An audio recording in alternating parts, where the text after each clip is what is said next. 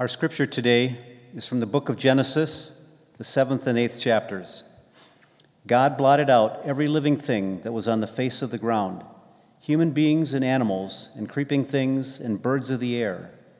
They were blotted out from the earth. Only Noah was left, and those that were with him in the ark, and the waters swelled on the earth for 150 days. But God remembered Noah and all the wild animals and all the domestic animals that were with him in the ark. And God made a wind blow over the earth, and the waters subsided. The fountains of the deep and the windows of the heavens were closed. The rain from the heavens was restrained, and the waters gradually receded from the earth. At the end of 150 days, the waters had abated. In the 7th month, on the 17th day of the month, the ark came to rest on the mountains of Ararat. The waters continued to abate until the 10th month. In the 10th month, on the first day of the month, the tops of the mountains appeared. At the end of 40 days, Noah opened the window of the ark that he had made and sent out the raven, and it went to and fro until the waters were dried up from the earth. Then he sent out the dove from him to see if the waters had subsided from the face of the ground. But the dove found no place to set its foot, and it returned to him in the ark, for the waters were still on the face of the whole earth. So he put out his hand, and he took it, and he brought it into the ark with him.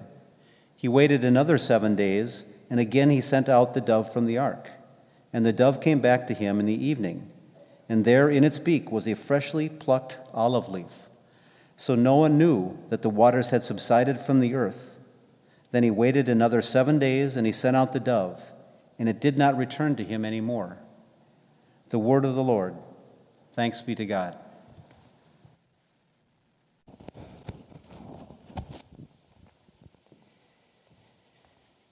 Jim Kalstad, it's great to have you reading with us today as well. As always, God's grace, God's Spirit finds us, and when the word is spoken, that Spirit comes, and we trust in all the ways that it comforts and it pushes and it leads us forward. So this Noah story is known for many things. You know this story. A massive ark, flooding waters, animals boarding 2 by 2, the rainbow. Yet, as we read this story now in February of 2021, of all the things this story could be known for, I think today it's patience. All I can hear in this story is waiting. The waters swelled for 150 days. And then, only then, did the wind blow for the waters to receive. 3 months later, the mountaintops appeared. And then, after 40 days, Noah had the guts to open a window and then release a raven, like a drone getting the 10,000-foot view to survey the view far and wide. And then Noah released a dove, which returned because it had no place to land. So Noah waited another 7 days, released the dove again, and this time it returned with an olive leaf in its beak. Evidence that dry land and new life was growing somewhere. And so Noah waited another 7 days to release that dove again, and this time it didn't come back. It had found a new place to nest. Noah and his family and all those animals waited a long time to reemerge after the flood. Oh, can we relate? In 4 weeks, it will be 1 year since we have gathered in person for worship here at Mount Olivet.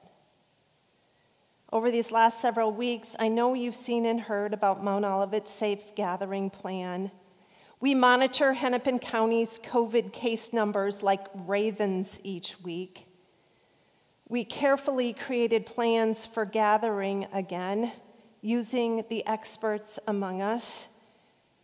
And when the waters of pandemic life subside, when case numbers and protocols make it safe enough for us to gather again in larger groups, we will. You see, we seem to have a lot in common with Noah. It's interesting, though, in this story, that the ultimate sign of new life, the green light that Noah indeed could open the doors for his family and the animals to roam free, is the dove that he releases. We don't hear that Noah is upset when the dove comes back to the ark the first time. And Noah doesn't seem really overjoyed when it returns with an olive leaf. And there are no tears from Noah at the loss of the dove when it ultimately finds a new place to live. It's a process, releasing and waiting, and then releasing again, and to trust that we will know when the time is right. And all of this takes time. It's like Noah understands that something needs to be released for the sake of new life to come.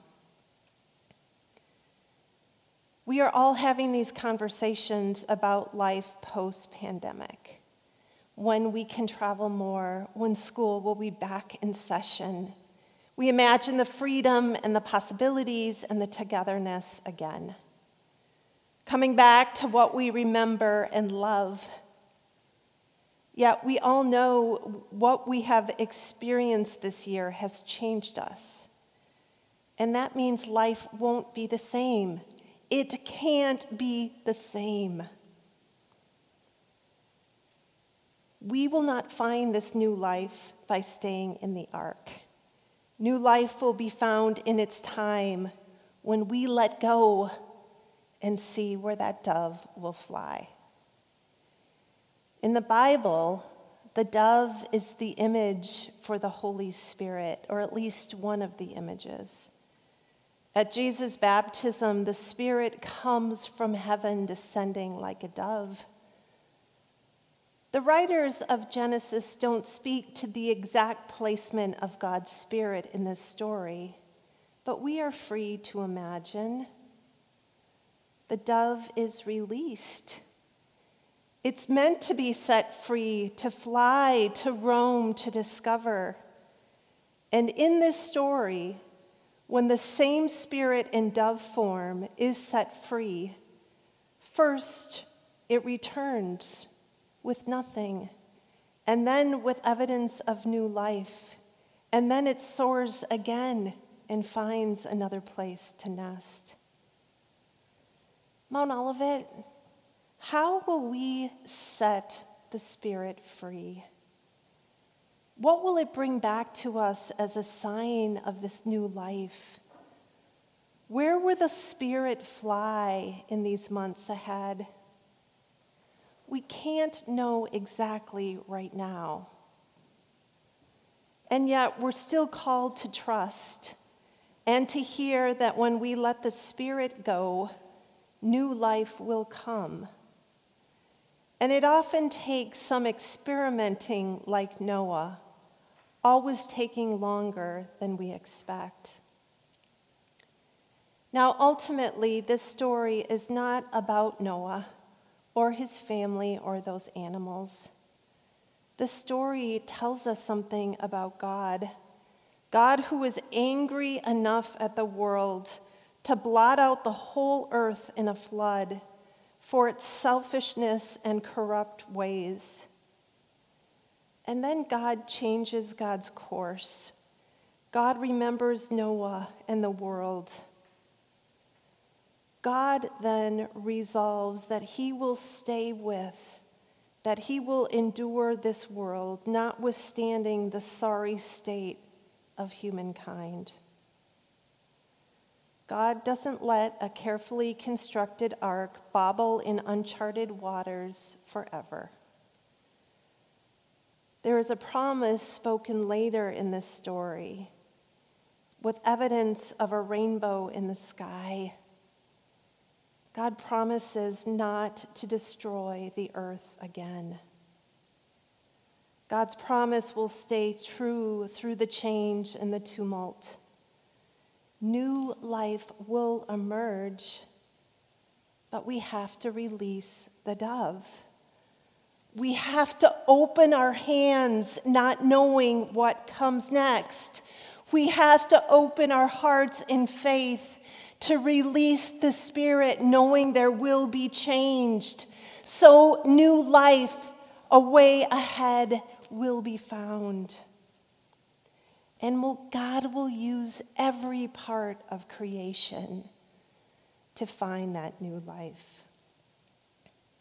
The next year will not be the same. It cannot be the same. But like Noah, God remembers this world and promises to be with us, to catch us with forgiveness, to give us the strength to turn around and see beyond ourselves and our limited view. We will be given what we need ahead. It might take more time than we expect. And each of us will have something to contribute. And each of us will have something to receive as we make our way. Next week is our annual meeting here at Mount Olivet. It's not only one meeting, but it is a time to gather to have a conversation about what this last year has meant for Mount Olivet. Of course, it includes details about finances, but it's also the stories of impact and where the Spirit has landed in the places and the people where new life was created over this turbulent year. We've endured a lot, but God's promise has sustained us, and so has our mission and vision. Our mission here at Mount Olivet is finding our place in God's unfolding story. And it holds true in every single year. We found our place even through the uncharted waters over these last long months. Mount Olivet's vision is to be a community partnering with God in the world. You see, this is not only about us. We partner with God when we join others in the community who are also doing God's work. And what we have seen this year is it happens everywhere. It cannot be contained to a specific location or a building. As we look to 2021, there are priorities that will guide our work. Areas of focus that have emerged because of our mission and vision, and because we're discerning where that dove is flying. Our priorities are to support and innovate Mount Olivet's mission and ministries through listening as we come out of a pandemic into a new future for Mount Olivet. Our priority is to expand racial equity, learning, awareness, and engagement. And our priority is to continue to connect people to God and neighbor. We need to release the dove to find the future ahead. The dove, God's Spirit, is the harbinger of hope, a sign that it is time to discover new places and people. Even now, as the waves of uncertainty swell, the ark is feeling a little cramped. The waiting continues. Yet we're called to trust those rhythms of faith that we come back to each and every week when we worship. God is still with us. and the promise a new life grows again. We're all called into it. It is a promise for each of us and all. And we will find the places and the people that we are meant to discover. In the meantime, release the dove. Let go. Don't hold on so tight. Let the Spirit soar. Look for the olive leaves that will land on your front step or in your inbox, in your mind, and in your heart. And also be open to the time when the dove does not come back. Because in that moment, our steps will be guided ahead to find those places we are called to go and grow. May it be so. Amen.